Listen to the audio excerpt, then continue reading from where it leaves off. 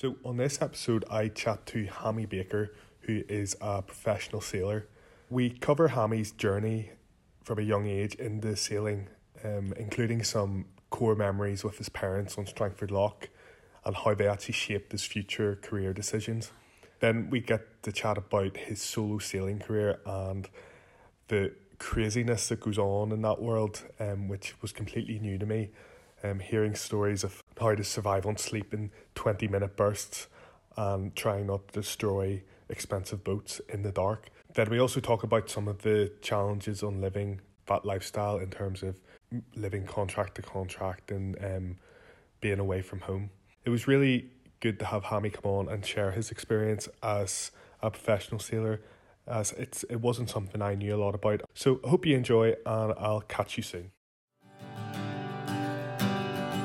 It's all about Marie and the coastal sea, aquatic life and everything in between. So sit on down and take a seat. Coastal catch-ups with Sam P. Hammy, thanks very much for coming on the Coastal Catch-Ups. It's great to have you.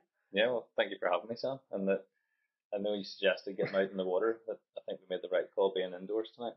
Yeah, you said about if we'd been on our Jaskin lugger, we'd been wearing oilies, and I'd say the sound quality would not have been as It would have been, might have been good content, but it might not have been great to listen to. Yeah, exactly.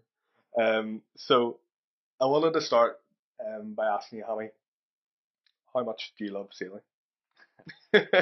I probably get a lot of my friends nearly wind me up, or especially even Lisa. She would probably think she comes second to it sometimes, I guess. But yeah, no, I think I've always had an affinity to the sea or sailing, or not. I wouldn't say just sailing. Like, it's hard to beat when I was a kid, just going out rowing or going around with we had a little. I think the rule was, now Dad will kill me if I can't remember all this, because I'm sure he worked hard at the time to get into my head, but you had to be able to tie a bow line before you could then go rowing. And you had to be able to go rowing, so when you ran out of fuel you could get in, and then finally you graduated to get given the little 3-horse Yamaha or whatever. We had to mix the fuel and stuff, which was a good way of knowing where I was, because you'd run out of fuel. And just buzzing around the moorings and stuff with the coil. Just, I think getting that water confidence and just I think I've fished for crabs and drove around in little dinghies before I ever saw a sail. So what age was this at? Well, I think there's a picture of Mum and Dad's hall that they went for a family cruise to Isle of Man, and I was 6 months old. So I'm like in my baby grow, and I think Dad was cursing that there's like teeth marks or blood or something on the steering wheel from when I was teething and things like that. But so from my earliest memory, our very first boat actually was a Wing 25, which is still at the coil. My brother actually bought it and sold it there. The coil. And then they had a Moody 33 when I was 3. That's the first boat I remember, but we just used to family holidays were west coast of Scotland, or maybe even just a quick weekend Glass or something, but as soon as you finished school, it was down to the coil. So, but again, not necessarily sailing, it was the whole way to Glass. I'd be doing laps of the boat in the wee dinghy until I feel or get bored, or until it was time to come and get dinner type thing. It was your playground almost then? Yeah, 100%. And I went to school like in Belfast there, so not anyone else really sailed, so maybe it was like a bit of a release that you finally got down there and you were more at home there and your friends were at the coil. Get out of town and get down to the water and greenery. Yeah, well, it's actually, I always remember like Friday nights, because you come in, like obviously Mum and Dad are sorting the house out and getting us fed and all the rest. So by the time we get to the coil, some nights it might be late on, but it was always going out to the mooring at night. I remember when you went out, because it was so dark, the oars giving you the phosphorescence and stuff. Yeah. And I don't even know what age it was, but I remember that side of things, and then waking up on the mooring, Mum's got breakfast on the go or whatever, and you just jump in the dinghy, and then you're ashore, and I don't know, the weekend flew past, and you're dreading Sunday nights to come and finish your homework that you might have done, but like you couldn't. I think we were very privileged or lucky in some ways to be in that position, but at the same time, like we didn't need other distractions. Didn't cost a lot of money once we were Obviously, parents have to have a boat, whatever, but certainly just being away from the real world or whatever to some extent, being down at the yacht club for the weekends was class. Yeah, yeah. I think I love each podcast I've done. I've kind of chatted to people, and early on in each chat, I've got some clear like core memories, and I absolutely love it. Yeah, I think it obviously has a real impact on the trajectory of people's lives and like where they end up. So yeah, do you agree? Yeah. No, 100%. I think it's I think especially back then where it might be different now, depending when you get your first mobile phone and on the social media and see what other things are in the world. Like maybe we wouldn't have been as invested as spending our weekends at the club if we had all the other distractions that people have nowadays. Yeah. But equally, I think that's all the more reason that it's a way to escape all of that is when you do finally just get down to the boat for the weekend and realize that you don't have to take pictures or post anything or just enjoy being down for the weekend. Yeah. Going forward then, into your teens and late teens, what were you up to in the water? What was going on? Well, I always meant to be in a good junior scene down at the Coil. So I think there's so many that still sail now, some that don't sail, or but they were definitely more friends for life than people I remember from primary school or not. But we had there was like seaweed fights where you might have like I think an old dinghy. Oh God, I can't remember what it's called. The McGowans had it. But we weren't sailing it; we were just rowing it, and then we'd throw seaweed from the dinghy ashore, and they were throwing it from the shore out, and it was like the Normandy landings or all this nonsense, And then we did get into the sailing and racing because so I did have a few boats. Like I had an Optimist and a dinghy and things, but like we're just messing around, and they're all wooden things. First actual boat was actually a topper when I first got into sailing. Yes, Christmas actually. I remember I think Mum and Dad laughed at Christmas dinner in it or whatever, but Santa brought me a first topper, and it was I called it pink, and they called it magenta, right? Apparently, but it was pink anyway. And we did the sail at the Coil, and actually I didn't really like the sailing, like the windy stuff or anything. Like I liked being out on the water, but I wasn't mad keen on. Like I was actually pretty. I wasn't under the whole capsize stuff, I think a lot of kids are to start with, but I was probably surprised myself where I am now, considering how cagey I was about it at the start. But I loved it so much that I just remember Dad saying, "You don't ever have to sail or race the boat, but like we can't own it if you're not going to use it, so we'll sell it." And I don't think they were ever going to sell it. I think it was just that was the ploy to make sure that I think every time we launched, I'd come back in tears or didn't want to go out. And he wouldn't push me, but he'd say like, "That's fine, like you don't need to, but the boat is going to get sold if you're not going to use it." And that was me to right. Well, I'm going to have to grin and bear it if I want to keep this thing. Yeah. Smart move by your dad.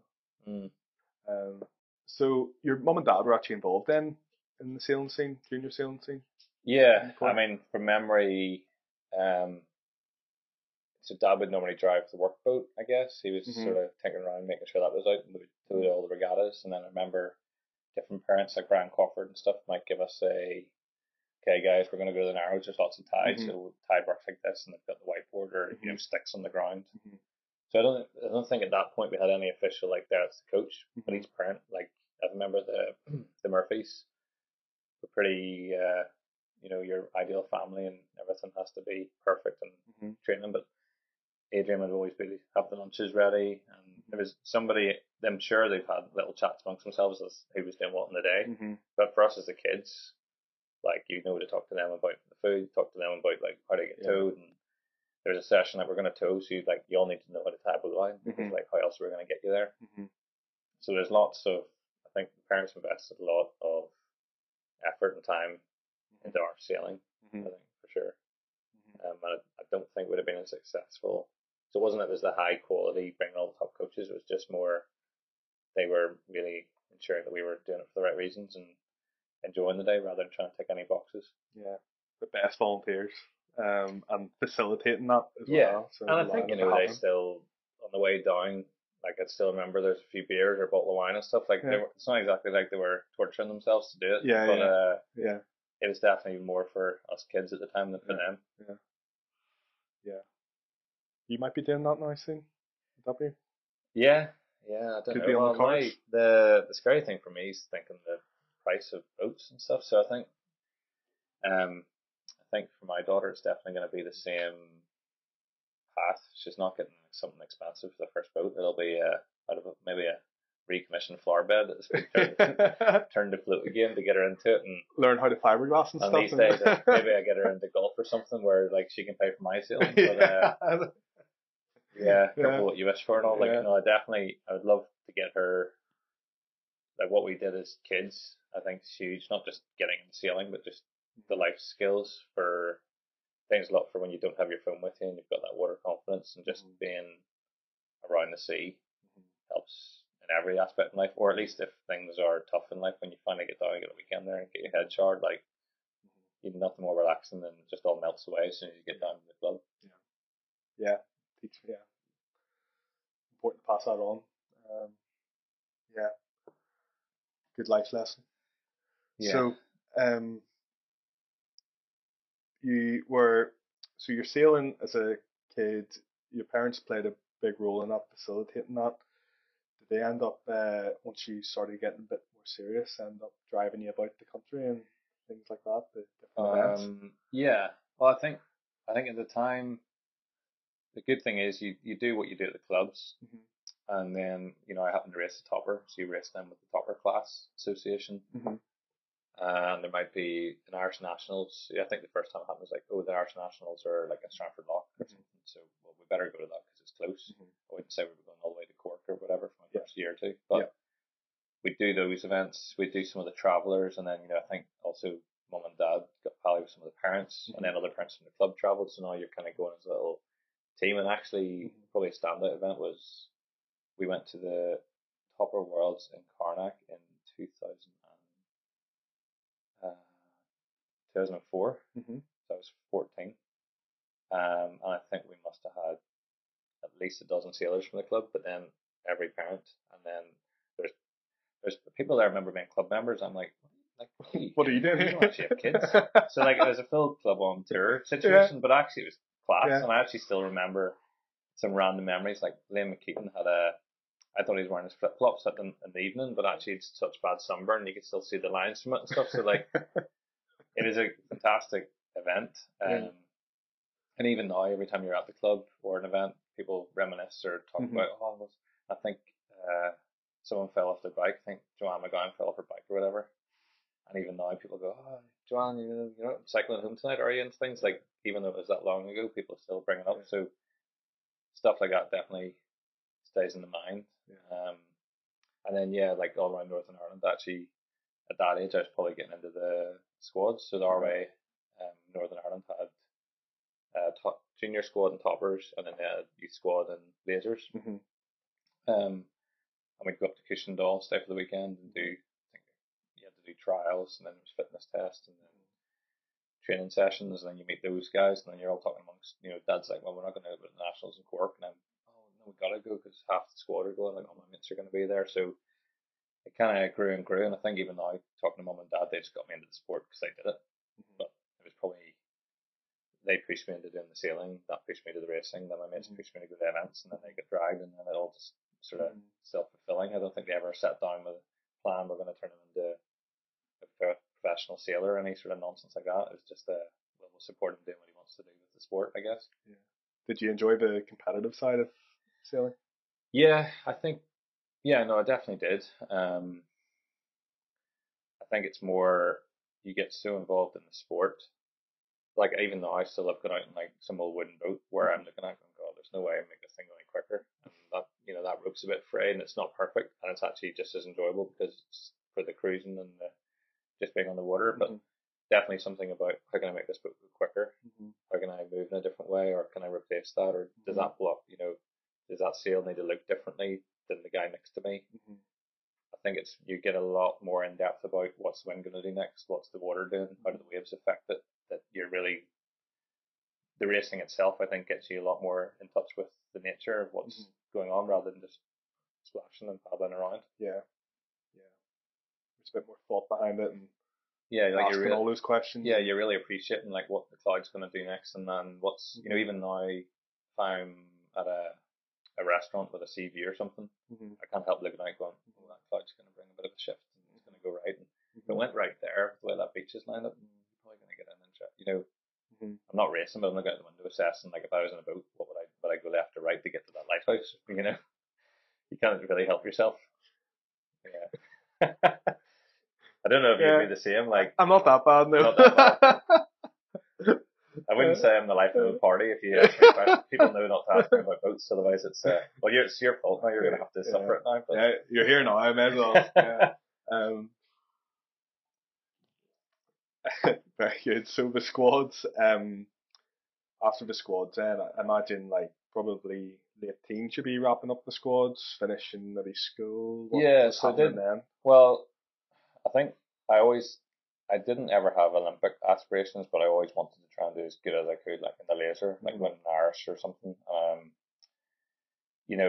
felt like I was competitive, but I wasn't beating the top guys in Ireland really at all. But I knew I wanted to keep doing it, so I actually went to university in Jordanstown and studied engineering and raced the laser at Ballyhome. And then had little goals like, right, I want to win the Tuesday Night Series, or I'm going to win the Icebreaker this year, whether it's a decent event, like standard. And I think I would have been like early 20s. I think I won the Icebreaker. Like ticking off with little boxes of like, well, I'm not going any further than the laser without really having to apply myself. But there's other distractions with uni, but there was some sort of maybe like a failure to launch that I also could not bear the thought of like going to an office. Even so, so I had that. No, I didn't remember having like a big chat with my dad or anything. But like when I finished uni, I definitely wasn't applying for jobs straight away. Like I worked to get the degree because you're told you need to have a degree and you need a backup and whatever. But then, as soon as I got that out of the way, like I did feel like I was getting that out of the way to then go and have a look at other options. Yeah, you got a bit of paper in your hand, sort of. Yeah, and unfortunately, I only got the Desmond Tutu or whatever. So like I wouldn't, I probably could have applied myself a little bit more in uni. I was always in school quite good with, like I'm quite dyslexic, so actually in school I was really good at like the technology and art. I think I got like A's and C's in A level because I picked subjects that the coursework give you your mark before you really even have to do the exam. But in uni with actual exams, it was tough enough. So, but yeah, I ended up randomly. I'd done a little bit of keelboat sailing or a fair bit of keelboat sailing when I was doing lasers and stuff before uni and knew enough about the different sailing options and things. But I ended up going to Cowes, Isle of Wight, which is like a sort of sailing hotspot in the UK, and got working for a guy, Brett, who, even now thinking back, my memories a bit fuzzy. I stayed in like a little room in someone's house. The rent might have been like 90 quid a week or whatever it was. So I just had to make enough to cover that and food. And I would maybe take a yacht off the pontoon, put it in the slings, give it a power hose, and then launch it again the next week. So all these guys all the rich guys from London would come down and use their boat at the weekend. So we would tend to their boats, maybe splice a bit of some ropes, put the dehumidifiers onto it, like whatever needs done just to keep the running going. And then I got into doing the Etchells type of boat down there. It's quite big, but there's a lot of like not just X sort of big names or pro sailors, but a lot of decent sailors in the fleet. And there's a guy, like Graham Sunderland, it's a big name down there. He wrote like a whole book on winning tides. So I remember we sailed the Etchells, and then I got sailing with him and guys on a yacht down there. So I was basically getting racing twice a week in those boats and learning from him about tides and even how when he wrote the book, he went out. I think he said he must have gone out every day for like 2 years with a rib and chucking like little sensors in and getting all the data built up and everything.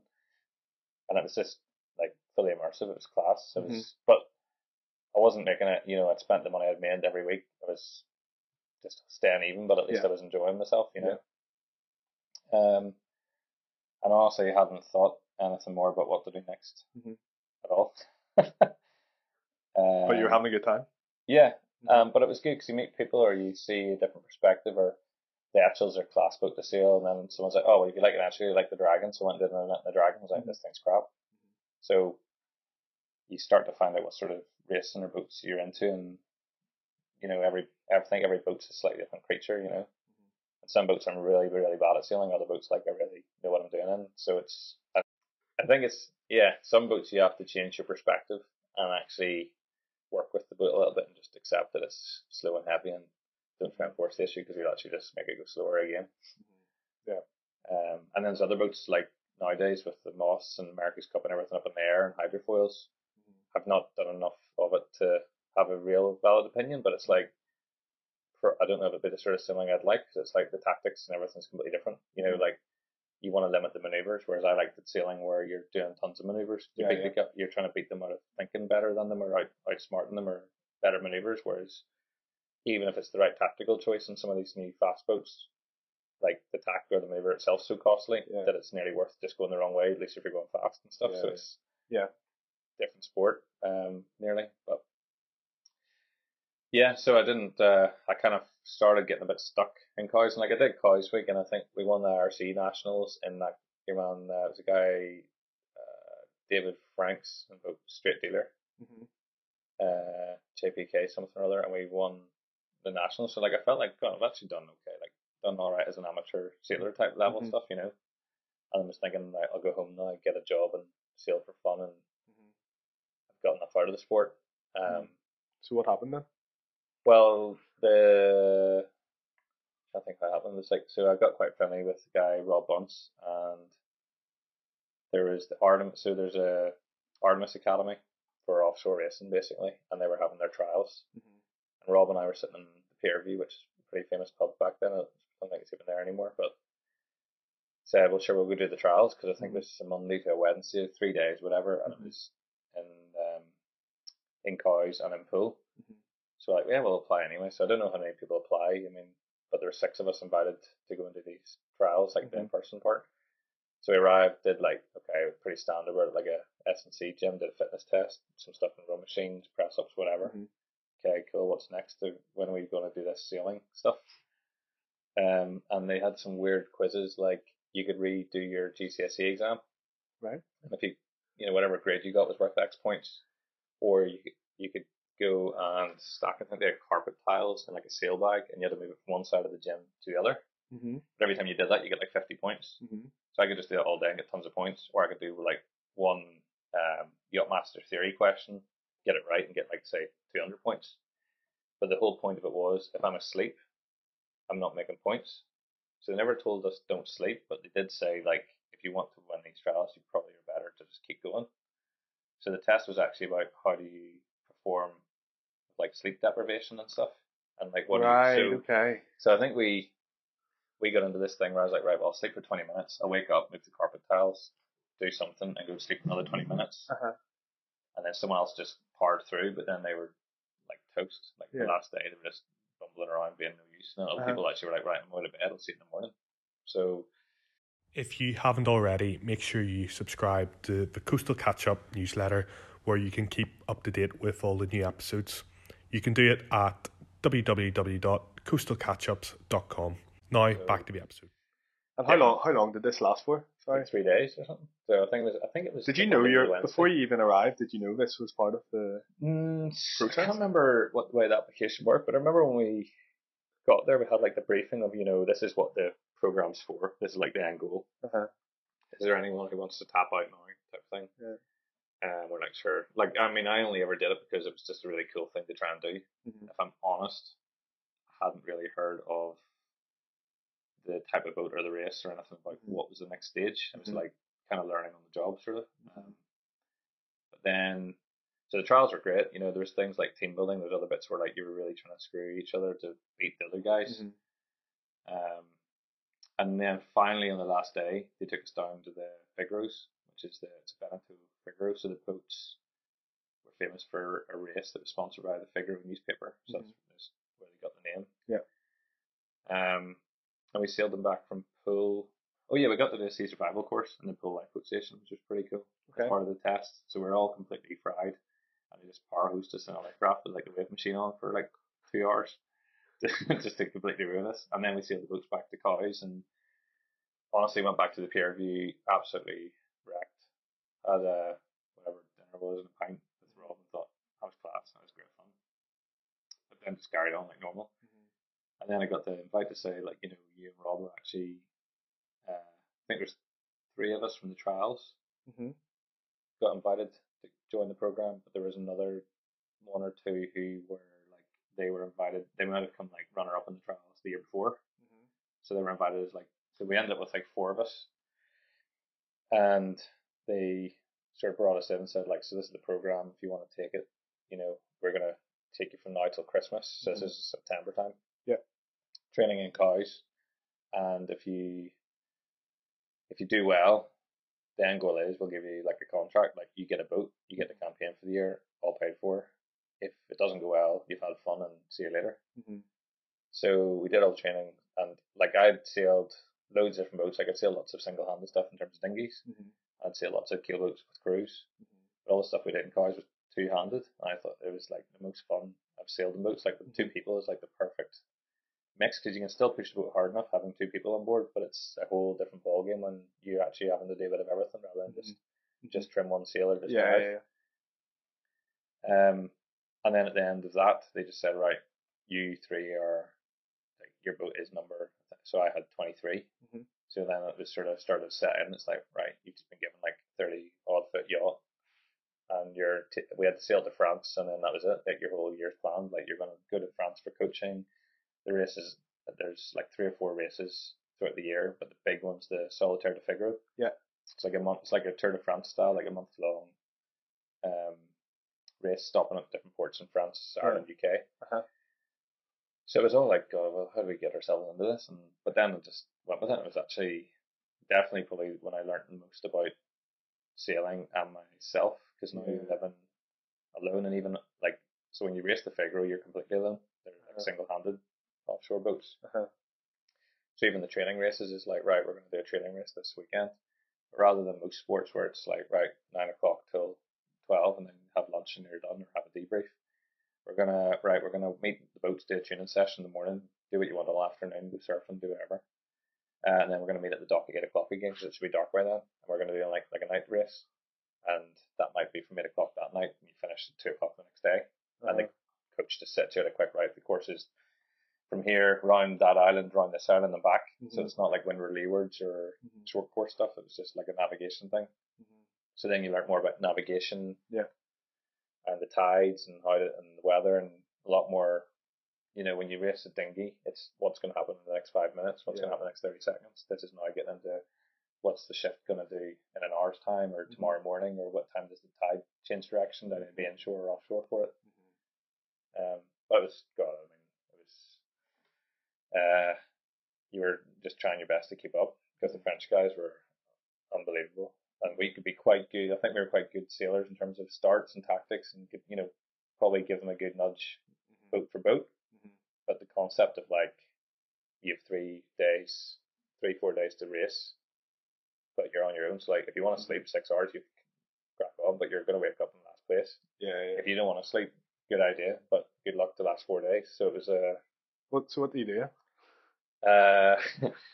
Well, I mean, I don't think anyone talked to the Figaro, I don't think there's ever a comfortable way of doing it. Like by the end of it, you are still wrecked, and that's probably not great for you. But like for me anyway, I figured 20 minutes. So I'd set the thing for 30 minutes, knowing that I would get like sleep for 20 minutes. So I got like, it's amazing how good you can get it actually. And I even still do it now today. Like if I lie down on a sofa or go to bed, I can probably be asleep within about 2 minutes. And equally, if it's a big noise or something wakes me up, I can be on my feet and go do something again. Like I'm not milling around knocking in the cupboards and stuff.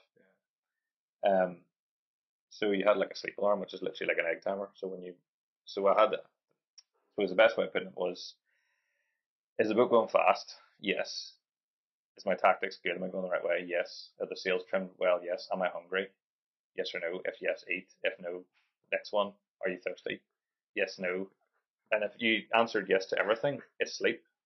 So you sleep at 2 o'clock in the afternoon, you sleep at 2 in the morning. Like, it's not like, oh, it's nighttime, better get some sleep. Like, you end up probably sleeping actually more in the day sometimes, because at nighttime, I found anyway, at nighttime I was more awake, because there's less stuff happening in your eyes. And your senses were heightened, doing listening and your hearing. Daytime's cool because it's bright. You can have a sleep. and then like just open your eyes, have a quick glance out the window, and assess the situation real quick. Whereas at nighttime, like you wake up and it takes you a good like 10 minutes to really figure out like, oh, is that light that's the same light that was there? Is that a fishing boat, or is that what's going on here? And then you can get yourself really disoriented. So I find nighttime is like my push time. Okay. And daytime is like my rest time. Yeah. Or it might be you're going to be going along like 20 knots of wind on a really tight upward reach, and you're going to have to drive for 6 hours straight. So unfortunately, it's going to suck. Just get it done. Yeah. But then you're going to have a nice long BMG downwind in 10 knots of breeze. What's BMG mean? Velocity made good. So like acronyms. Yeah, basically imagine you're going down a country lane with lots of twists and turns, right? You're going to be awake for that, but now you hit the motorway, put cruise control on. That's your time to, well, definitely not your time to sleep, but it's going to be the better time if you're going to have to fall asleep at the wheel. So that's kind of what it was in the figure, because we actually had a autopilot. So in fairness, you never really drove the boat. Like the boat would be driven by the computer. Yeah. Okay. So when you got really good at trimming and using the computer and understanding the technology, it was quicker to let it drive. Like, yes, you could maybe beat it in like a 30-second stint by you feeling it and seeing the waves that you're about to hit and adjusting for it. Yeah. But over the course of a whole day, how fatigued you get doing that, it's like the net gain is to use the pilot, even though you're slightly slower at times, you're actually faster long term. Yeah. And then it means you're rested and you can sleep and you can trim sails and you can feed yourself and things. So yeah, it was pretty cool. And actually, the big bit was you couldn't have a phone. You weren't allowed to just like, right, that's all set up. I'm going to text my mates now or get on a call and how you all doing, what's happening back then, what am I missing? Like, you're not allowed contact. Yeah. Otherwise, you could get the big teams could pay for like a tactics guy to be giving them all the information from the shore or something. Yeah. Okay. So you had 2 private radio channels to talk to each other. They were monitored by like the race committee. Okay. And outside of that, so basically, I'd think there's times where bar singing along to a song or something in the music, you probably didn't speak for like 2 days, which is pretty, I don't know, it's tough, but at the same time you felt pretty good when you finished, a bit more detox, like your head wasn't on your phone worrying about what's going on in the world, Yeah. Sailing on your own. Yeah. Sleep fatigue, or you're tired, you're navigating, you're at night, your senses are heightened, you're listening, how do you, like, decision making and stuff like that? Did you ever struggle with that, or did that flow chart you Yeah, well, I mentioned earlier help with that, like simplifying the process? Almost? Well, I did. I mean, I'll admit, like I did 2 seasons of Figaro, and like I think I was getting to the point where I was probably getting into the top end of mid fleet at times. So I wouldn't proclaim to be like I was good at it, but like the standard of the Figaro guys are the guys who are winning the Figaro are like ex-Olympic sailors or guys who are winning Vendée Globes, race around the planets. Like this is like their training or playground, Yeah. But I definitely was getting better the more I did, and I think it was because when you go from a dinghy where it's like what happens every 30 seconds and boat to boat, like within meters of each other, it's a very different concept. That when you're offshore, it was more you are going to be tired. I'm not going to be thinking straight. So I had you have a computer on board that you can download the weather, and then obviously you've got the race course on the computer, and you can actually see your own boat's speed and heading and track. So there's a lot. If you get the displays in the boat to give you the right information, it can literally give you like a pro or con. Like this number should be X. If it's not that, you're sailing too slow. Like trim the sails, or you're on the wrong course. So like, and because you've got time to think about it, I always had this like 5-minute rule. So like the winds could shift. So you should probably do a maneuver rather than a smash maneuver. And it's like, right, well, is it going to stay that direction, or do I need to move things downstairs first before I tack the boat? Because it's easier to throw things downhill than just to tack and then go, oh, I need to move everything across now. Yeah. I wanted to ask about any close calls. I suppose my worst thing I actually had was delivering down to the start of one of the races. I hit a sandbank, which actually wasn't the chart. I was just, we were tired and delivering down. And, a boat sort of sat down onto the keel. And the keel, so in the Figaro, like the boat's sort of suspended in the cradle, so you can't really set it onto the keel. Okay. So the boat now puts its weight onto the keel, and the keel popped the ribs, so they basically pushed the hull of the boat up a bit. Popped all the ribs off the inside around the keel box. but there's already water in there. So then I looked in and thought, God, I'm sinking or something next. So bits like that, or one of the nights we were racing, there's like 3 of us in a row, and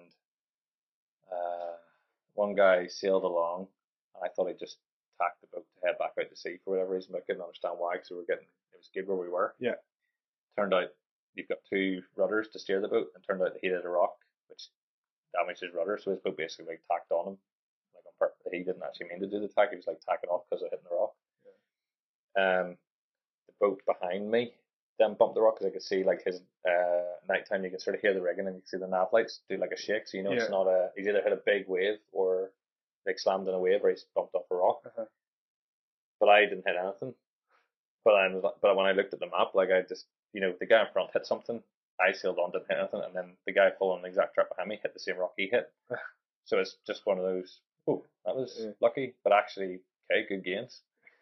But I think there's a lot of that in that class. Like there's a friend of mine, Robin, hit a rock in one of the races. It might even have been the same race, because I think he hit it earlier in the day and then did like retire. But I went to see him, his boat was on the hard, and I went to see like, right, where's the damage then? And the first thing you do is like look at the keel, because it's like, well, if you hit the seabed, it's going to be down below. Rudder's look good, keel's fine. It's like, I thought you hit a rock. He's like, yeah, mate, look, and the front of his boat was caved in. So like he'd hit a rock that was like so up and down that he had enough depth of the keel and managed to like cave in the rock. So it's yeah, enjoyed. Or actually, I had a real embarrassing one that I had no sails up, not racing, motoring up from the pontoon, and I T-boned the harbour wall in Torquay, because I put the autopilot on, I went to put the mainsail up, and the autopilot turned the boat. I can't remember what it was trying to, like what happened, if I hit a button or if it was trying to recalibrate and do like a spin or something. But by the time I got back, I could choose between hitting concrete, the wooden sort of post, or like a ladder. But I was definitely hitting something, like I couldn't slow the boat down in time. You had to choose between them. So luckily, I think I managed to just land somewhere between the concrete and the wooden post, and then reversed straight back to the dock in a bit of filler, and away we went. Carried on racing, so not too damaged, but most importantly, did anyone see it? Yeah, well, there's the funny thing is everyone was looking out to sea for the racing, and then I hit it. So then there's people. I just remember hearing like women screaming and all, because this boat's just T-boned the harbour right behind them. So I think there's definitely, I couldn't remember what it's called, but there's definitely like a video, and some guy managed to capture it all on YouTube, but it's slow motion and everything. So thanks to whoever did that. That's harsh. That's harsh. But yeah, it's all. I think it's part of the territory. Like it's. I was going to say it's not your boat, so it's not as issue, but like I think between all of us, the Artemis boats had a pretty tough life with all the rookies learning how to sail through them, and the boats from far away look pretty good with the branding and stuff, but you get to see them too up close, and they've definitely had a few dings. So I was just adding my signature to it as well. Yeah, they've been worked hard. Yeah, definitely. Yeah. So your solo sailing career, was that after that? Did you come home and start working for the RYA, or was there more in between that? I went out and did like some super yacht stuff in the Caribbean, and then you meet someone else on that boat who says, well, what are you doing next week? Do you want to come and help us with the delivery? So I ended up doing, I think I've done three transatlantics, two back the way, and one to the Caribbean. Okay. But again, I was listening to John Gilmore on there a few weeks ago, and they did it properly. Like I had air conditioning and Netflix the whole way across, so it wasn't that tedious. It was like 115-foot super yacht, so it was pretty good. Yeah. But even racing those boats, you're now doing a bit of damage control, because you've now got a big heavy bit of kit that's got a lot of power in it. Yeah. And it's going pretty quick still at times with other big, heavy, expensive bits, and you've got rich owners who you got to entertain. But in fairness, it was the money you get. The money is actually pretty good.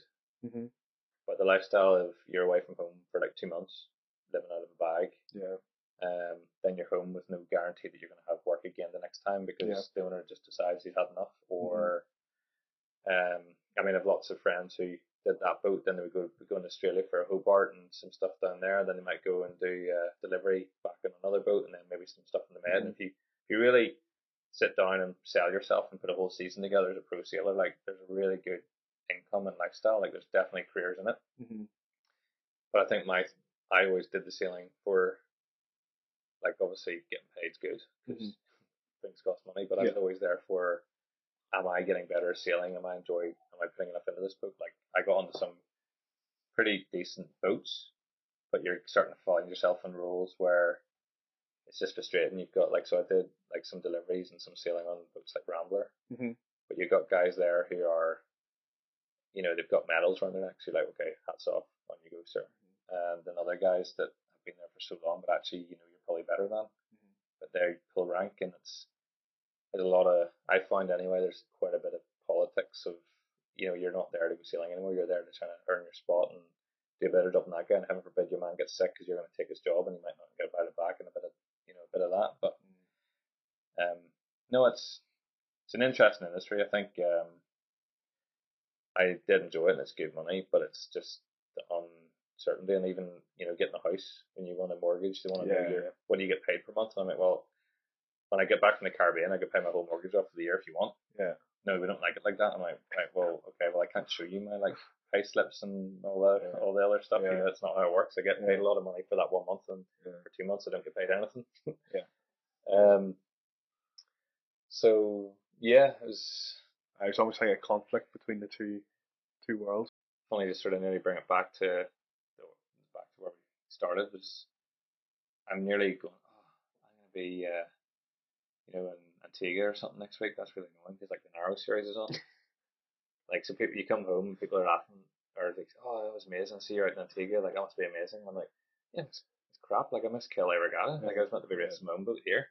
If anyone doesn't know who or what the Narrows are, it's a 4-day event down in Portaferry at the end of Strangford Lough. It's a good social scene.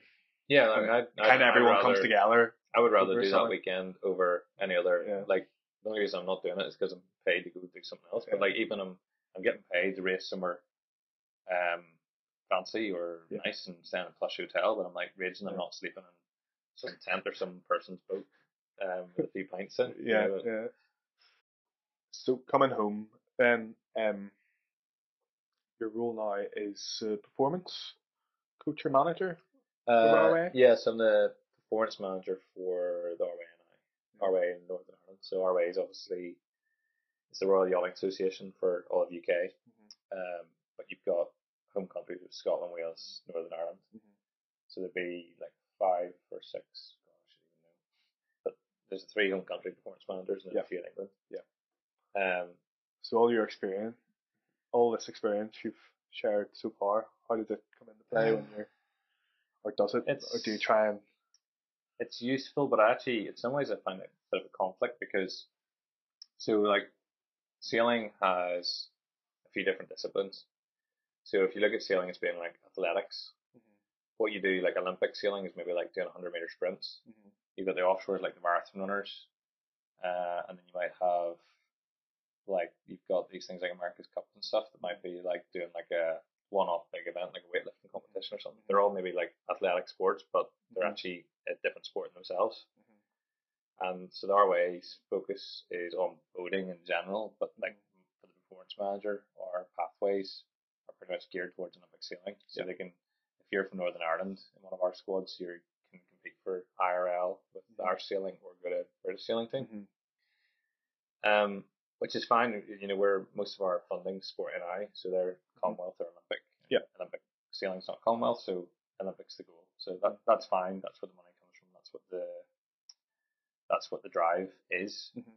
But I do sometimes feel conflicted because I could acknowledge that like that pathway to get to the Olympics is such a big ask for most people that you can't really deviate that much. Like, you got to focus on it.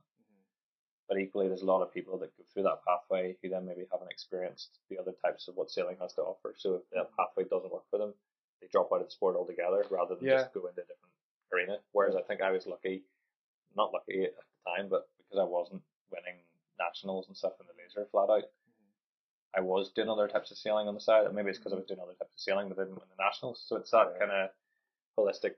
Are you in it for the sport and the love of being on the water and the sailing, or are you really just focused that you want to get to games?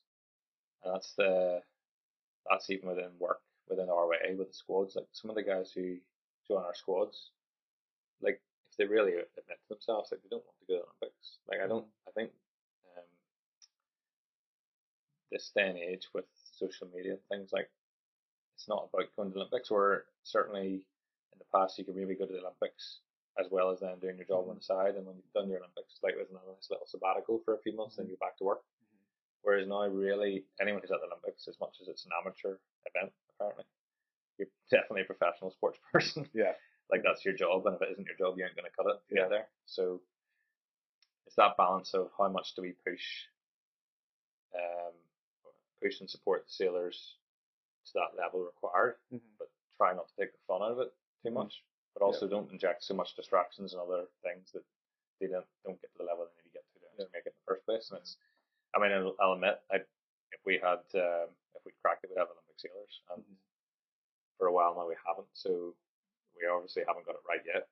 Thinking of like during the Olympics, Rio, it was Ryan and Matt. Yeah. The whole the sailing community around Northern Ireland kind of came out, you know, and it was like I remember my brother being like, "When's the first race?" You know, like it was a really big thing for us, and I think it's good that clubs have, for proud of people that do take it to that next level and kind of promote them a bit, and like I'm probably out of touch with like the current sailors at the minute taking going for the campaigns, but I'd like to think their clubs are again, you know, well, I think proud of them and promoting them, and that's probably, you know, that would actually be a frustration. I think is fair to say is there's so many of our sailors who have been doing Olympic campaigns. Like, so yes, whenever Ryan and Matt were heyday winning races at like international level, like Matt, I mean, those guys were good when they were good, and not when they were good, but you know when they were at it. But I would imagine if you went to like even their home club and said, "What's Ryan up to now?" They probably couldn't tell you. Yeah. So I think there's definitely a trend now that a lot of successful people from clubs don't necessarily actually come back to the home club maybe as much as there was back in the good old days. And you know what we've just talked about at the start, our parents doing most of the legwork. Some of the sailors aren't coming back, and even when they get kids, they're only coming back then, and that's when you get a little spike where it's good. But clubs are doing their best to increase the sailing, but then there's a lot more non-sailing families come in, which is fantastic. But there's not as much. It needs to be then more parent education, because back in the day we thought it was great at our club, but it was actually the parents did it. And now you've got the parents coming to the club saying, "We don't know what to do." Like the club needs to do it. And I think there's just clubs are realised that, but and it's, you know, SLIC even just down the road here is making good strides on that. But it's just you know, it's a thankless task for somebody really, and it's not going to get fixed next season. And then therefore, if the results don't come next year, well, that didn't work, we'll do something else. It's like, well, no, you need to. What's the 5-year plan? You know, and by that point, 5 years time, the sailors aged out of the class and. It's too late then anyway, so you're nearly planning what to do this year for what's coming next. Yeah. So sounds a bit doom and gloom, doesn't it? Like sailing in Northern Ireland's definitely the best sailing I've ever done. Put it that way. You're being sarcastic. No, I'm not. Like it's funny. John said it as well on his podcast. Like when you finally come back in through the Narrows in the Stratford Lock, like 100%. I've not sailed in all the parts of the world, but anywhere I've sailed, like, yeah, that's class. That's way warmer. The water here's, you know, crystal clear and turtles and all, whatever. But like Stratford Lock's just, it's unbelievable. I mean, it's definitely the most, anywhere, in my opinion, it's the most stunning coastline or place to play for a weekend that you can get. Like you can spend a year turning around it and still not see every part of it. Absolutely. Which is, you know, the pro, but the con is then like, how do we make use of that and get the racing scene going, or how can we get even more involved? Like I think what we're always doing with the paddleboarding's great, and the tours to get more people from, you know, city people down for the weekend to experience what we're getting. I think that's beneficial for everyone really. And then get them on a boat. And it's just that balance of, it is also like a bit of an unspoiled gem, so you don't want to hoard it to yourselves, but at the same time I think that's where you got to be conscious of people coming. You don't want to turn into a water sports arena and rubbish and litter and all the rest. And you know, the reason it's so beautiful is the sea life and the nature. And I think that's the balance of everything we do with the coasts. How can we enjoy it without also spoiling it? I think it's think it comes down to education. And I think like Sir Rory Martin is doing that during his when he's getting people on the water. He's educating people, telling them. I like to think this podcast is doing it as well. If anyone's listening, But it is that thing of like, okay, well, for everyone to enjoy the loch, we want to get people down. Does that then take away from why it's so nice? Because it is unspoiled and wild and there's rocks and it's rugged. Whereas if everything then starts getting literally red tape and flags and lights and stuff put on it, does that take away from what the point is? so there we are. There's our environmental bits covered, Hammy. Sort of. You go on for days, and the dog's about to fall asleep. I know. I'm talking too much. Sorry about that, buddy. But it was great to hear about your life, Hammy. In particular, I enjoyed hearing about your core memories at the start, and then the solo sailing. I found that very intriguing because I don't think I could. I don't think I could do it. I love my sleep. But Hammy, listen, thanks very much for coming over for a catch up. Sorry it's not on a Drascombe lugger, but sure would be. The camera wouldn't even work. No, well, it's like I think we chatted before this. Like you need to get adventurous now. We need to try and do like a pre-podcast thing, and go out race and nearly maybe document a race or something like that. And make a day off it. That's what you're saying. Yeah, make a day off it. Absolutely. I might try that. But listen, want to wish you all the best of luck with your performance role with the RYA. All right, thank you very much, Sam.